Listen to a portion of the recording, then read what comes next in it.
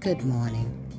Listen, when you're trying to build and get to know someone, make sure the person that you're getting to know is on the same wavelength as you.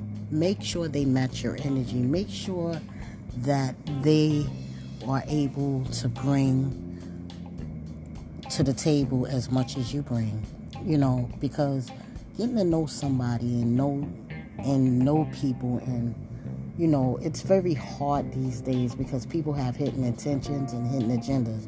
Make sure you get somebody that's going to value you, appreciate you, and respect you. If there is no respect, there's no relationship. You have to make sure that when you get involved, you put it all out there on the table and make sure that there's no boundaries that's being crossed.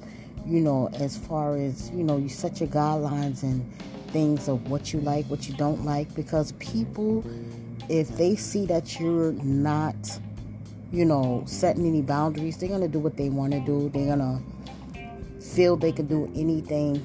Make sure that the person, treat you like the way you need to be treated and not as an option.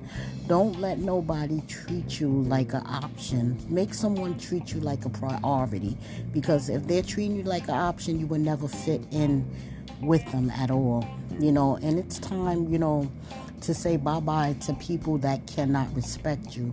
If they cannot respect you, it's time to say bye-bye, cut the cord, keep it moving.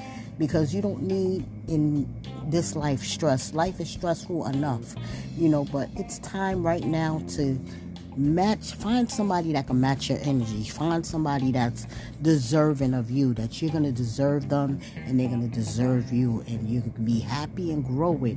You can't be with nobody that's going to treat you like an option and they don't care about your needs. All they care about is themselves, and they just don't respect you. If they cannot respect you, it's time to kick them to the curb. Find you somebody that's going to make you happy, that's going to, y'all could grow together, y'all match each other's energy, y'all on one accord, and everything can work out together.